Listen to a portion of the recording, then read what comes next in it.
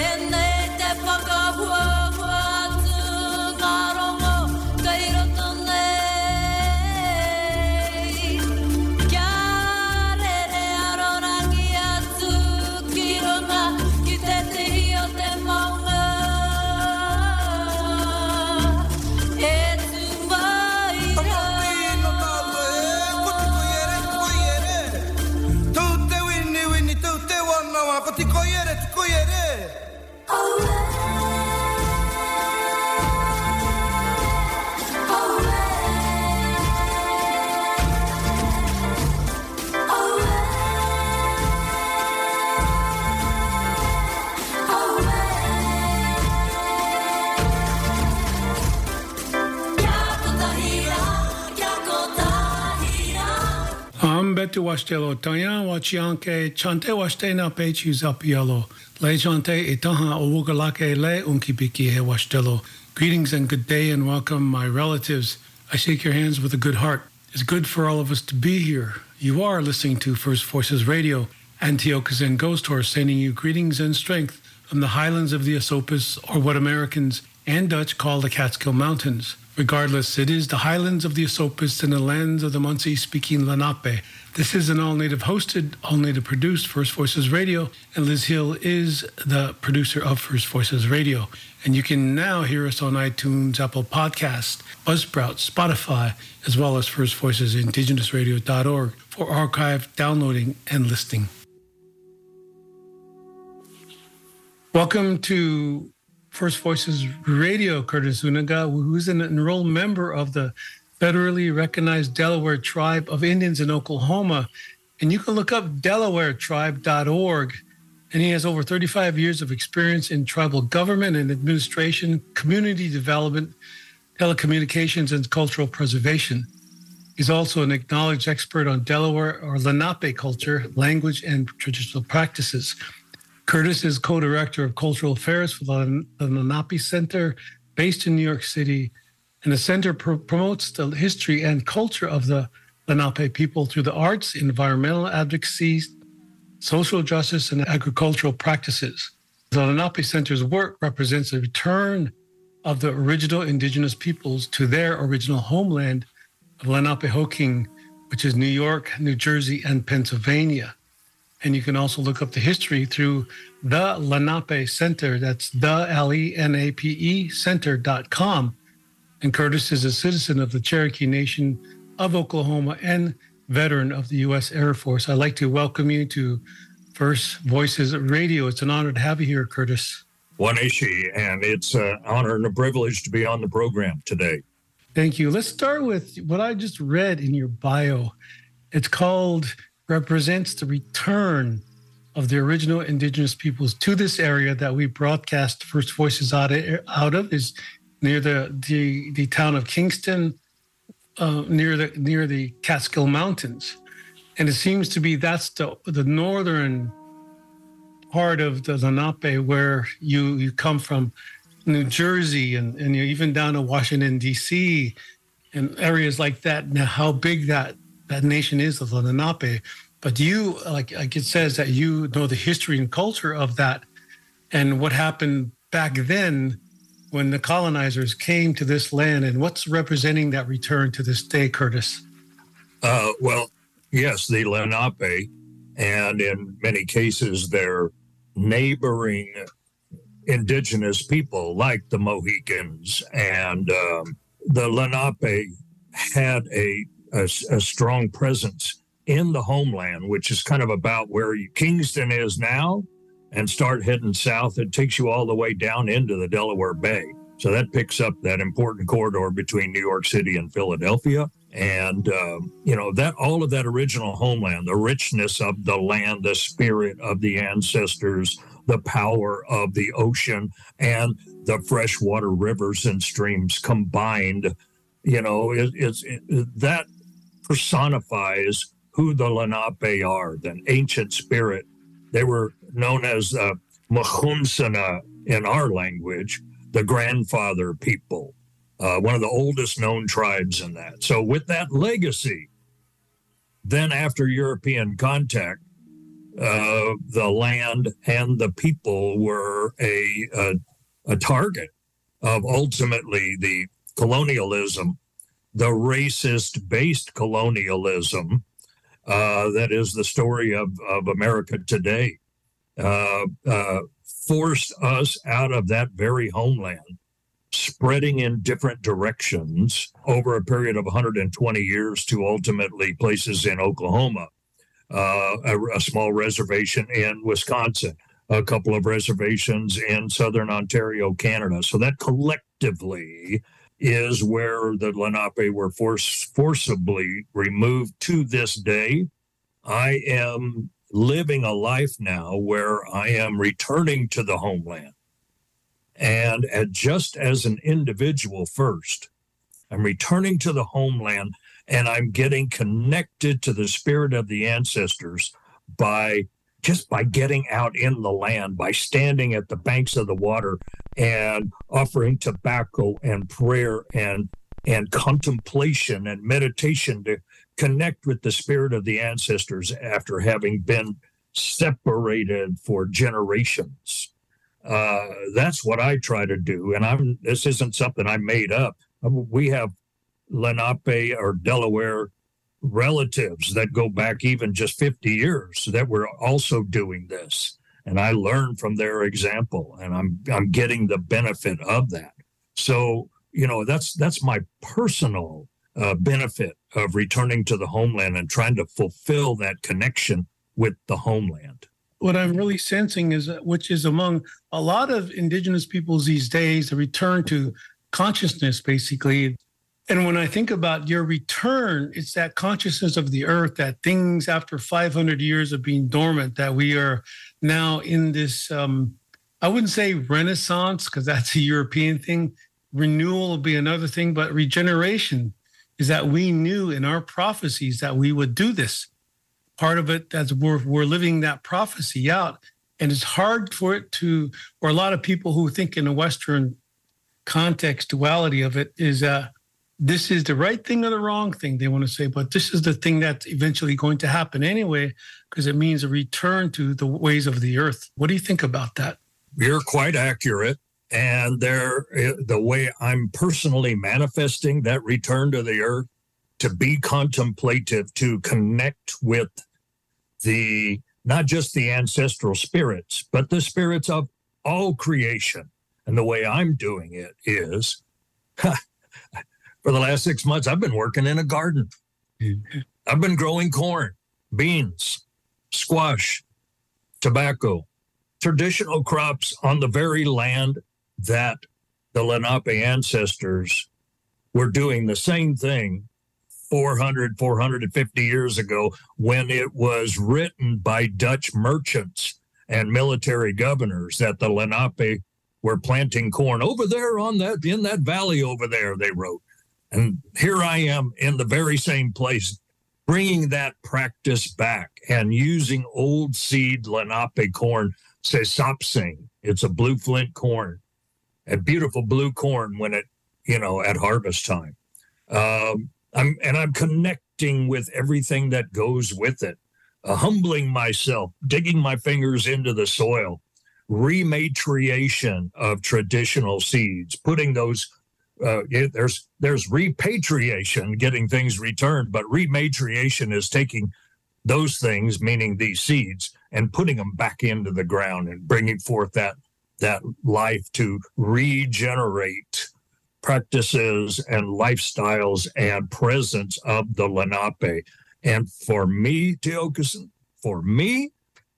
it is physically, mentally, spiritually, a healing and wellness endeavor And as I've tried to share my story, I'm a microcosm, you might say, an example, a manifestation of this return to the homeland, so that in seeking to achieve wellness and healing, I am also addressing the long-term historic and generational trauma that our people took with them every step of the way on the trail of broken treaties, the journey of forced removal.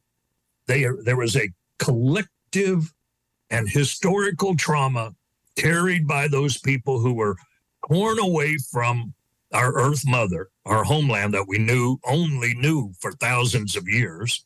And then we carried that with us. And by returning to the homeland, I'm trying to get that healing and wellness back.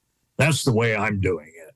And it's working for me. I'm doing a lot better than I was a year ago. From the earth, getting the medicine with your hands, your feet, your whole being in that earth that your ancestors come from. People don't realize that the value of that.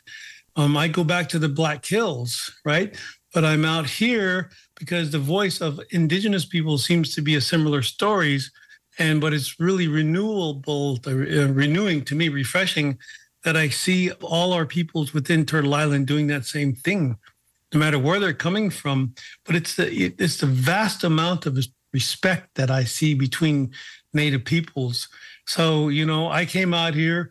I didn't really ask permission of the Lenape people, but I asked permission of the earth if I could stay here until I'm able to do that time and see that the Lenape people and really get to know their history and things like that. So I can live here in a good way without feeling like I'm overusing the land or taking advantage of the land, but also to keep the story as straight as I can from what I hear from people like you about the Lenape. And I think that's an example that you are showing rather than teaching.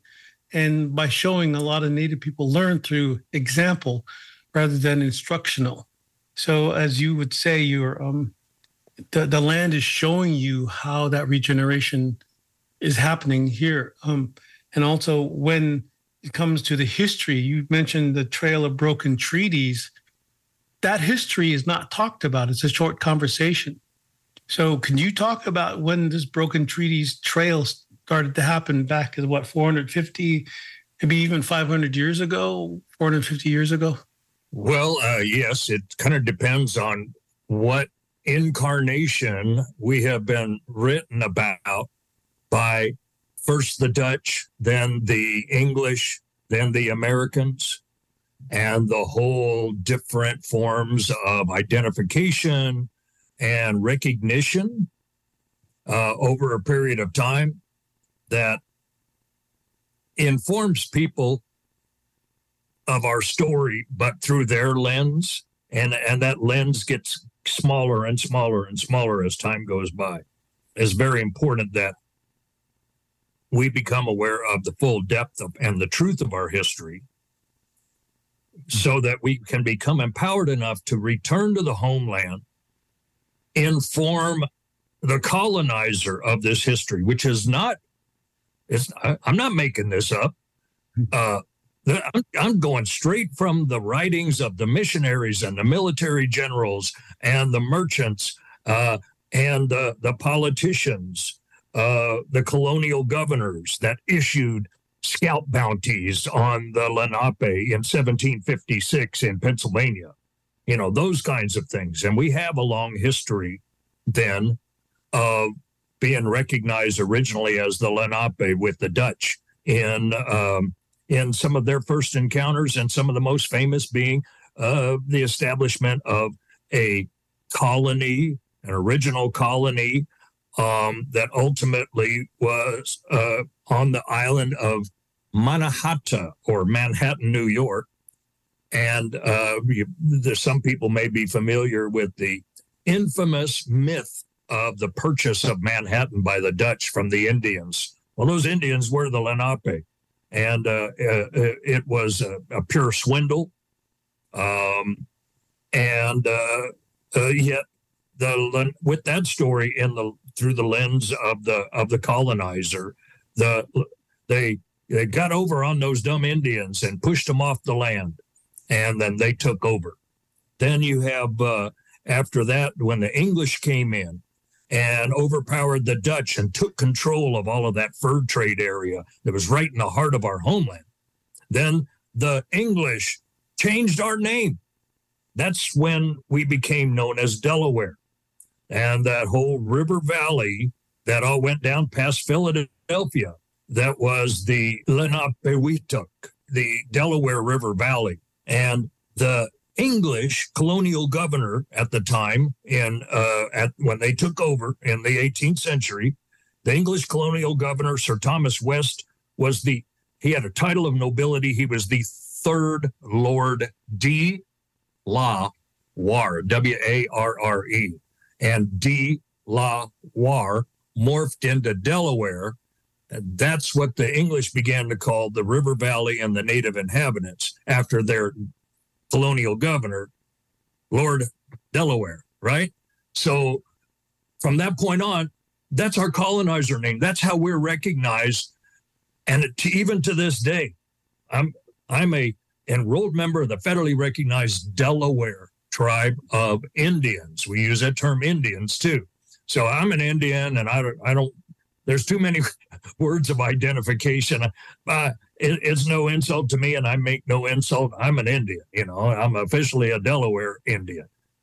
But this is an example of colonialism, when they take our identity, change our name, and quite frankly, on the trail of all of that were attempts to either convert the heathen, savage Lenape into Christian Delawares, or to just wipe them off the face of the earth as you're taking their land. I mean, that's the cold, brutal, honest, short-term truth of the history, as you said, that's not being told. I'm trying to share this message and show these examples. But what is extremely important is that it informs us so that we can think about, well, what does that mean today? Okay, so that's all in the past. I got people telling me, my ancestors might have done that, but I didn't do that to you. Why should I be, why should I have you say these things and make me feel guilty? Well, the answer is you're still living on stolen land. You are enjoying the benefits of colonialism. And I have lots of examples of how the Lenape, the Delaware, and collectively Native people are still disenfranchised from the power that the colonizer still holds over this country. And, well, I'll just stop it right there. We can go back to how that came into play, so to speak, and how it also offered up a language of denial, as you just kind of had the example of people not accepting responsibility for the benefit of living on stolen land. But the originality of that, as we know, a friend of ours, Steve Newcomb, has been studying the doctrine of discovery, and that comes into play just about every place I step out the door, go to a local diner. There's a dismissal of the native because I become an American to them. That past is the past. But there's somewhat of, someone described it this morning as not knowing the history makes an example of your and I conversation is to be short or not even talked about, but more or less in dismissal. So there is the future now. Now, Curtis Zuniga is coming home, so to speak. How are we as Americans going to receive that when this other thing behind Curtis, and even with Curtis, is this whole idea of land back? That's so fearful if I was a Westerner thinking, oh, you mean I got to give land back? Because that recently somewhat happened in Oklahoma, when most of the tribes in Oklahoma were given jurisdiction on that land in Oklahoma. So see, these things are coming to awareness, I would say. And this awareness is something so much out of context that they cannot really define it yet, which they want to do. But our experience with definition is we're not struggling with it. We know who we are, that we know where we're going and why we're here. and where we come from. And I think that view from the shore that I often say is not the same as the view from the ships. And I think that's the difference. Well, I'm very blessed to be part of Lenape Center. I am a co-director, and Lenape Center was started about 13 years ago now. With it's an arts and a culture organization. I want to make sure that everyone understands as they're listening to me that, first of all, I'm retired from the Delaware tribe. So I'm not bringing an official voice of my tribal council or administration, right? They got their own voice. Mm-hmm.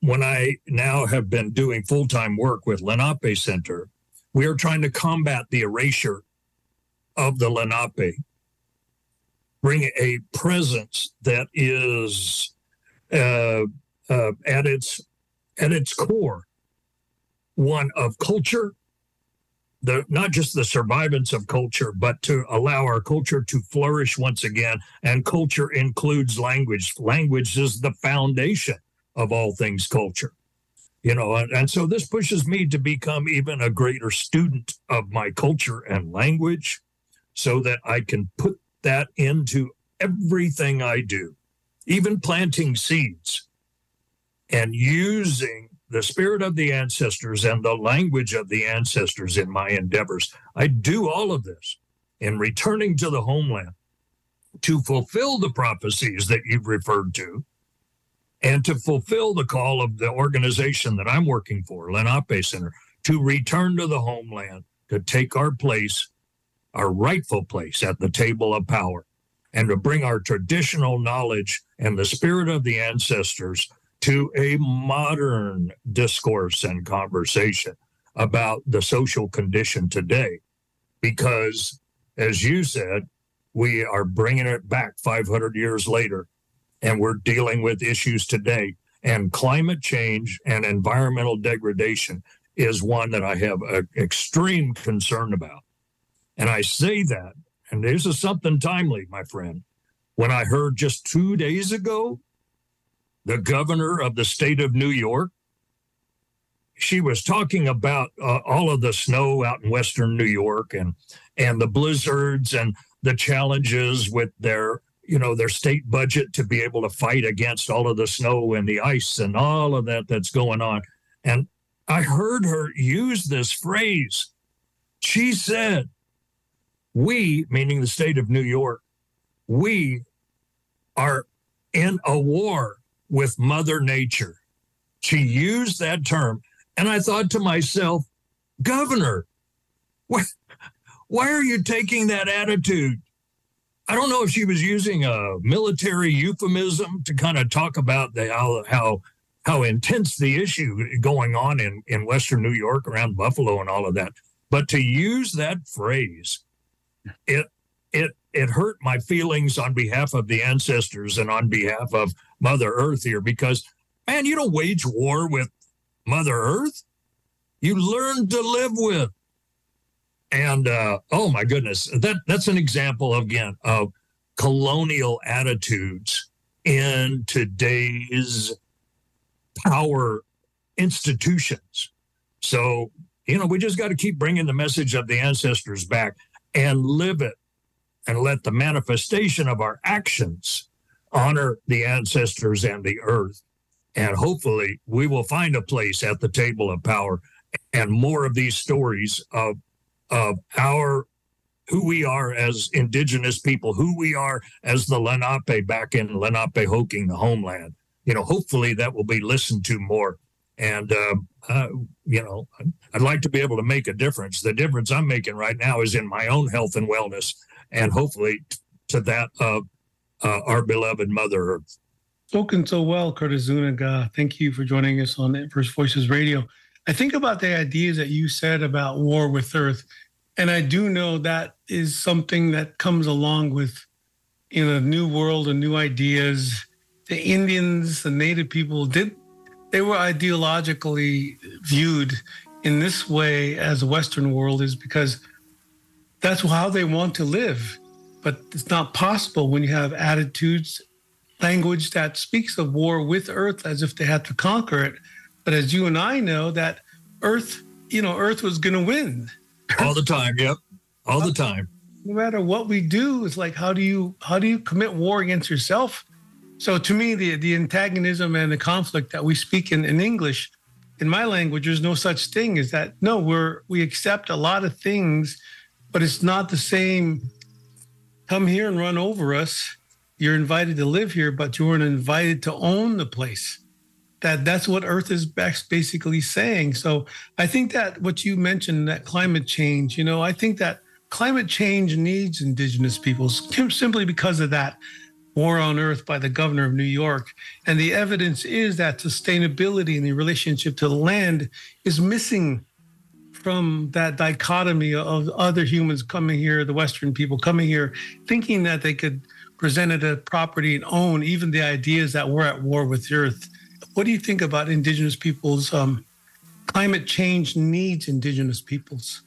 Yes, that's been a part of my message too, because we bring 13,000 plus years of a holistic relationship with the earth and all of creation. That's all embedded in our culture and our identity, and our commitment and our obligation to take care of all of creation, to honor the gift of creation that we've had, to be able to still have language and culture and those practices.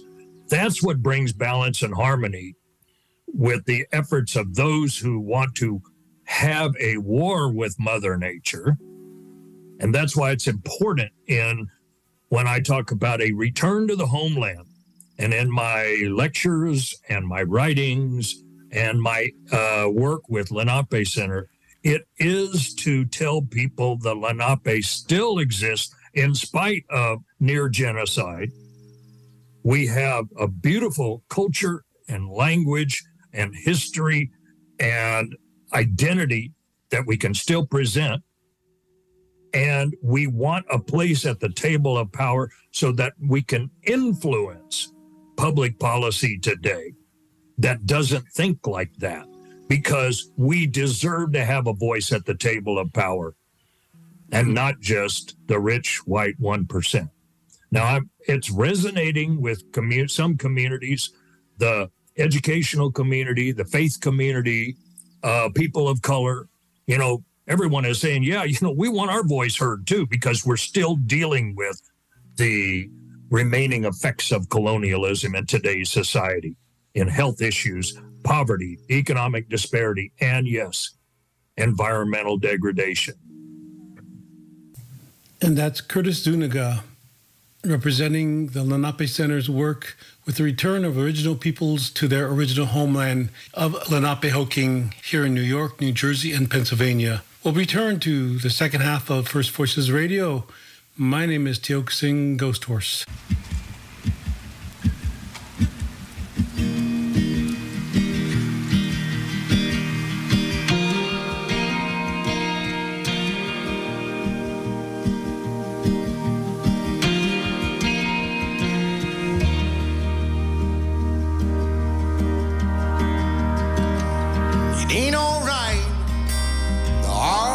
To my head,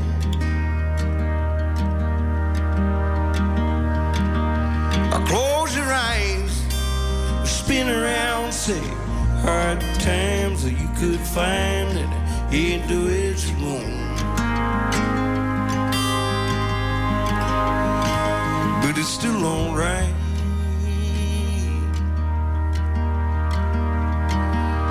Late at night, you lay around wondering, counting all the lines. It ain't so funny now, say times are hard, you get this far, but it ain't the way you want.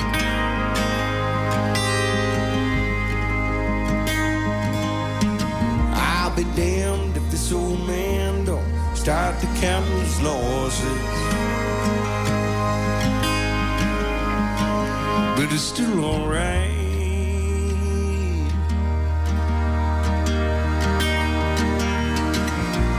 See you learning light out there, all the scorching burn, You're gonna have to bury your friends, and then you find it gets worse. You're standing out on a ledge with no way to get down.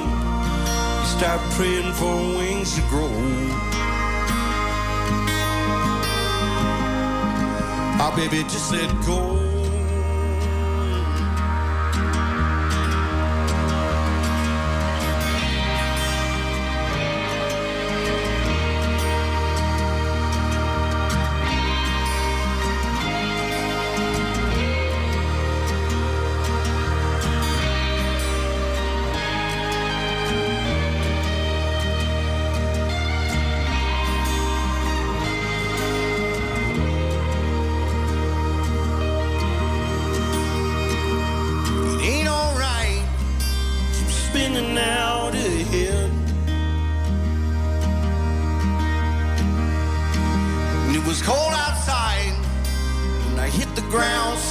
I can sleep here, forget all the fear, baby. It would take time to grow.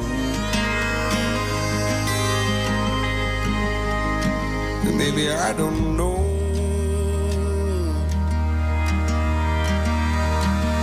I ain't a night to think about yet. Remembering all the times that you pointed out, say, glass is clear, but all this fear starts leaving a mark.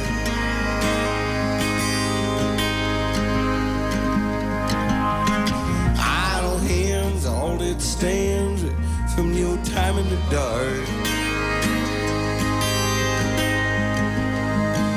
But it's still alright.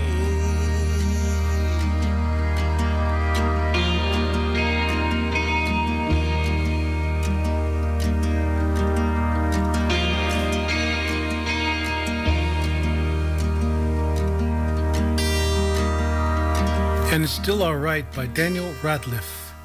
This is First Voices Radio. My name is Tiokasin Ghost Horse. Thank you for joining us here as we continue with the interview with our Lenape friend, Curtis Zuniga, and is returning to the New York, New Jersey, and Pennsylvania area.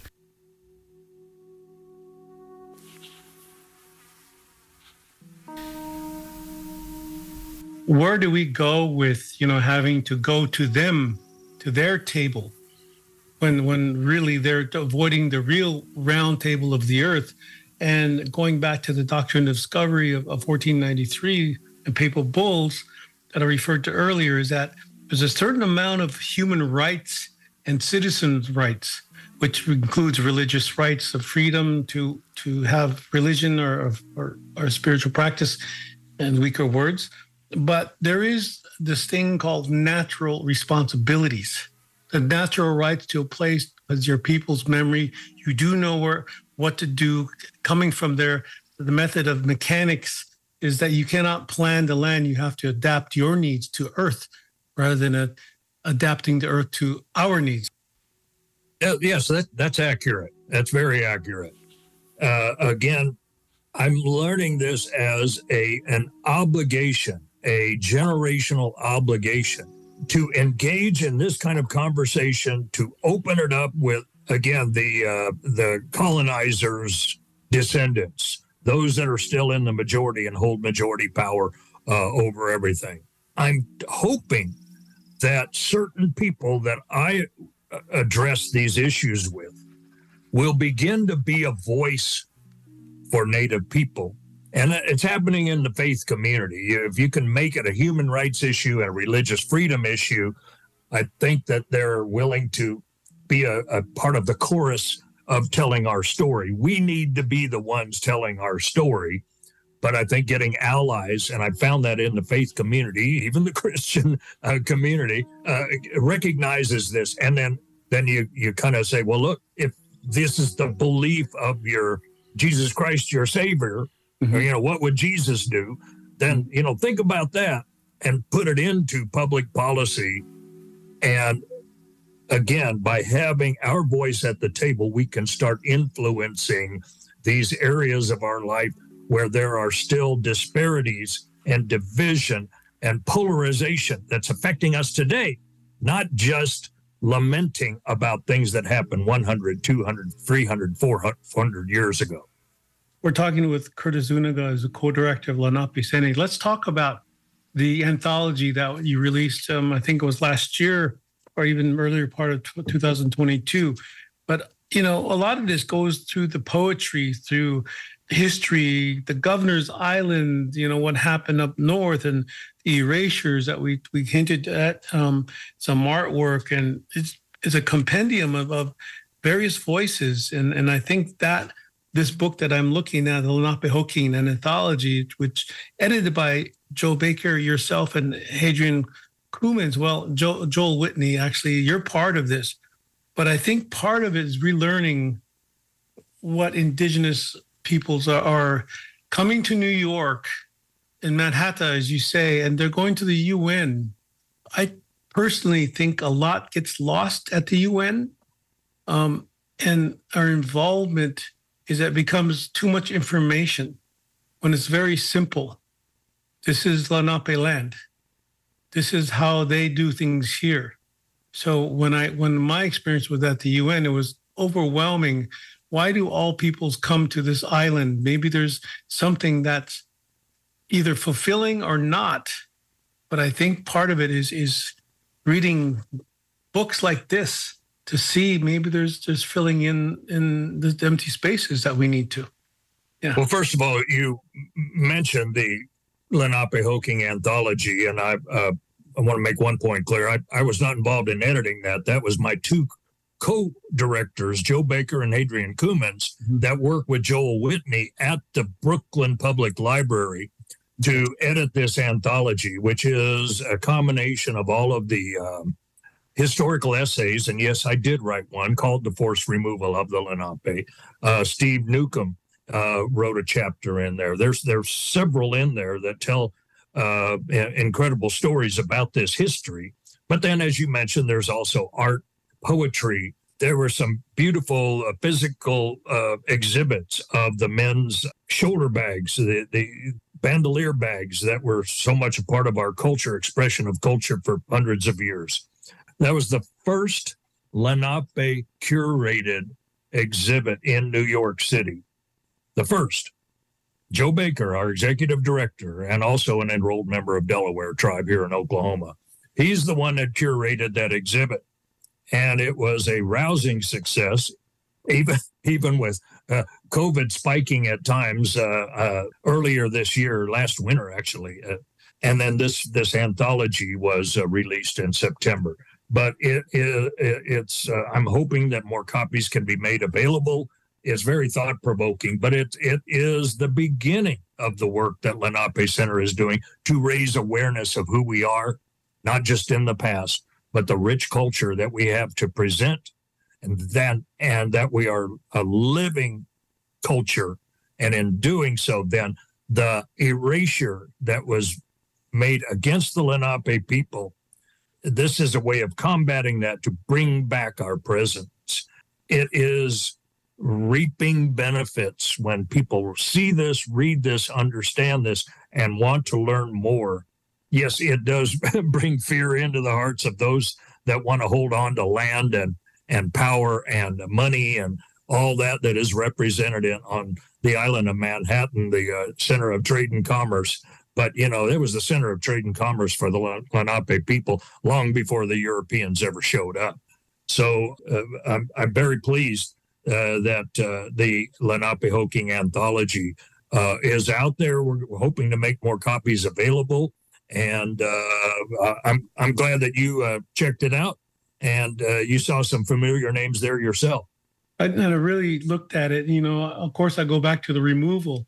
And why would somebody remove a beautiful way of life, especially from this beautiful land? And of course, I can point fingers, but what I look for is not the hope, but what's required of Lenape people as indigenous peoples. That in page 191 in Lenapehoking and Anthology, part of the removal connotation is that in 1787, Pennsylvania militia attacked a group of Lenape who had returned to harvest crops planted the year before. Even that, ambiguous statement, but really had returned to harvest crops planted the year before. So this is the whole idea. No matter what is happening to the Lenape, that you keep coming back to harvest plants that were planted generations before. So that's where I come in, and I think, wow, all these things that were committed, that the Lenape people are still coming back, such as yourself. And this is sort of what I want, not just an American dream story, but something that is inevitable. That's what we all do anyway, and we should be doing. So have respect for ourselves, the earth, so we don't say we have a war against earth. But we've been calling it out. This way of living is actually the war against earth because of the extraction measures it goes to. Well, I'm part of that return. I can hardly wait for the spring so that I can plant more seeds and see how I can bring forth the plant life that benefits our people by putting wellness and good intention into my work. I hope to derive that from the benefit of the foods that come out of it and honoring the ancestors. And by the way, this past summer, the spirit of Mach, the bear, came out of the forest and got into my blue corn. And I think they were tasting that blue corn during its milk stage in August, and they were enjoying. I'm sure they were like in bear spirit talk. They were telling each other, "Wow, we haven't had this stuff in a long time. Tastes good. Sami Wingon, it tastes good." And they kind of had their own memory. They're a spirit too, a powerful spirit.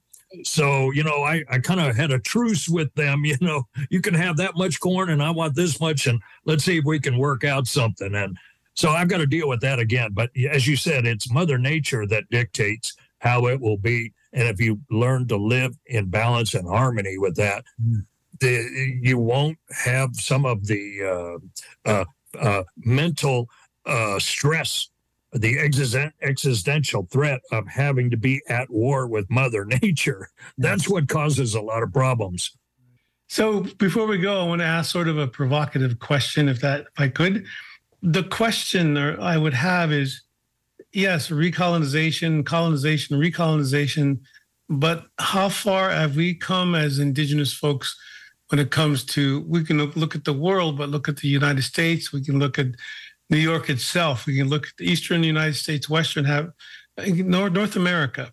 How far have we come to really re-indigenizing this land? Or is it really not about re-indigenizing? It's about the land knowing who is still treating her indigenously. Look, it's been 50 years plus since the American Indian movement, which I think was part of an awakening. But in just 50 years, we've made small steps. And I think it's important to bring that cultural thinking into younger generations as part of the obligation of passing it down. But I think that we've got a long way to go to indigenize communities, educational curricula, and again, the social condition. And we need to get people to start wanting to work for their people instead of working for the colonizer. Now, that's just my own, it's rather frank talk, but if you can go out and get an education like I've done and bring my degree in economics to the table, but also doing it in Indian country, that's what I'm hoping a younger generation will do. But yeah, we're just now awakening and kind of, flexing our presence. We got to quit thinking like, however, a colonized or so-called conquered people. Did I miss anything in this short interview? Because I'm sure throughout the years here, we're going to keep bringing you back, or some of your colleagues and friends from the Lenape Center and those from Oklahoma, even going up to Ontario, to bring those folks down here and really understand the land that we live on. And not that we exist here, but we live here now. And learning how to live in a place, it takes time. But we're not listening to the indigenous peoples. We're still kind of planning how to live here. So I think when you talk about the prayers that I go deep and you're putting your hands in the corn, and then the bear comes along and identifies that I've tasted that one for a while. That's vintage. That's what it's about. So I like to just leave it right there and give you a last thought. I want to thank you for the privilege of being on this program and to share some of our stories. We have many more, both as Lenape Center, myself personally, and as Lenape Center. And again, there are many voices representing the Lenape people. So perhaps in the future, we can have more opportunities to share our story. And again, it is a great privilege to speak with you today. And thank you very much for your program and what you do in Indian country. Well, thank you, Curtis. Toksha ake watching telo.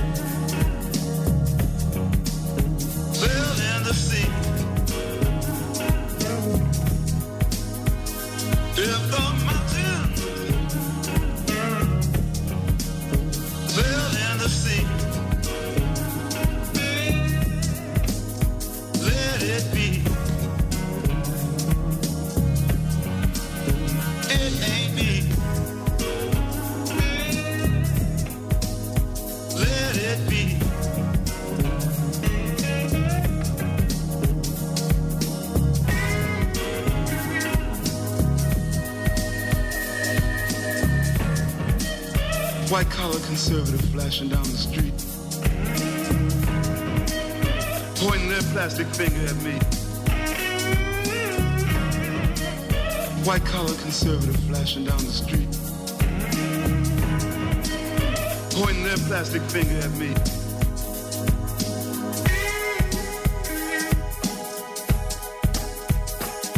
So let me remind that.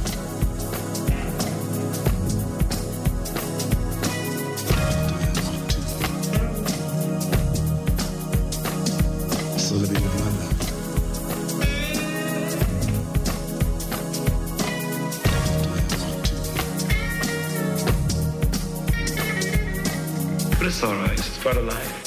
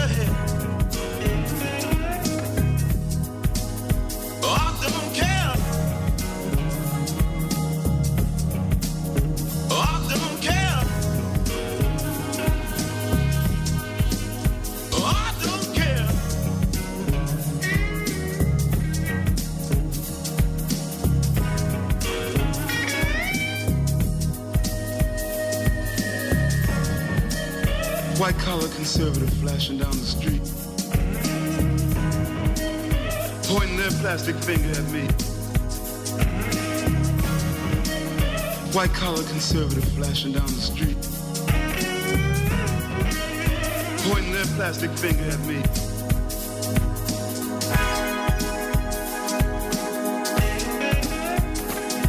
So let me live my life.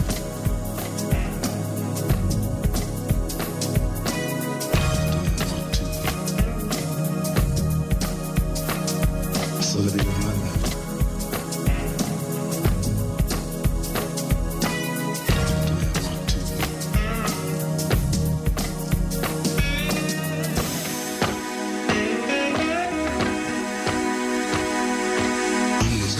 It's time for me to die. So let me live my life the way I want to.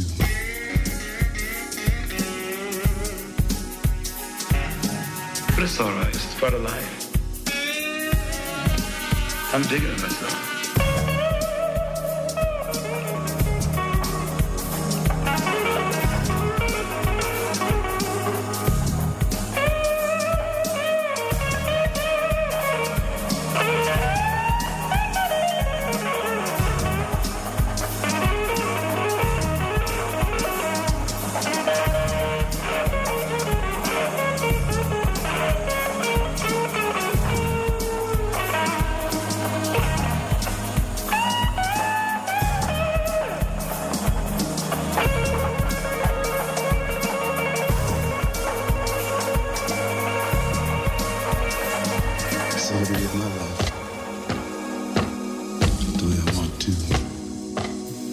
If 60s were 90s by the Beautiful People with Jimi Hendrix singing, playing the backgrounds. You've been listening to First Voices Radio. My name is Tiokasin Ghosthorse. I'd like to thank you all for joining us this past year, and 30 years actually, year 31. This time we're going to start it off with where I am in the Catskill Mountains here in Lower New York and living among the Munsee Lenape people, Munsee-speaking Lenape people, and watching their return as much as I can understand.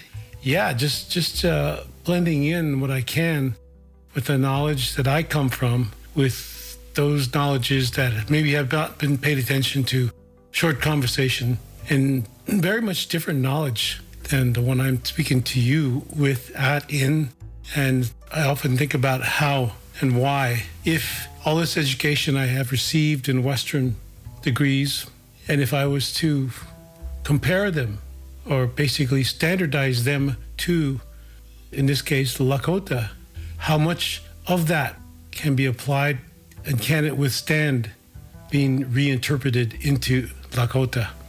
So what we do is we take the native people's knowledges and we turn them around to the advantage of English in the Western conceptualism, the philosophies, the religions, the science, and we look for the proof, because that's the only way you can own, is that there's proof, a deed, a title, when that proof is always changing.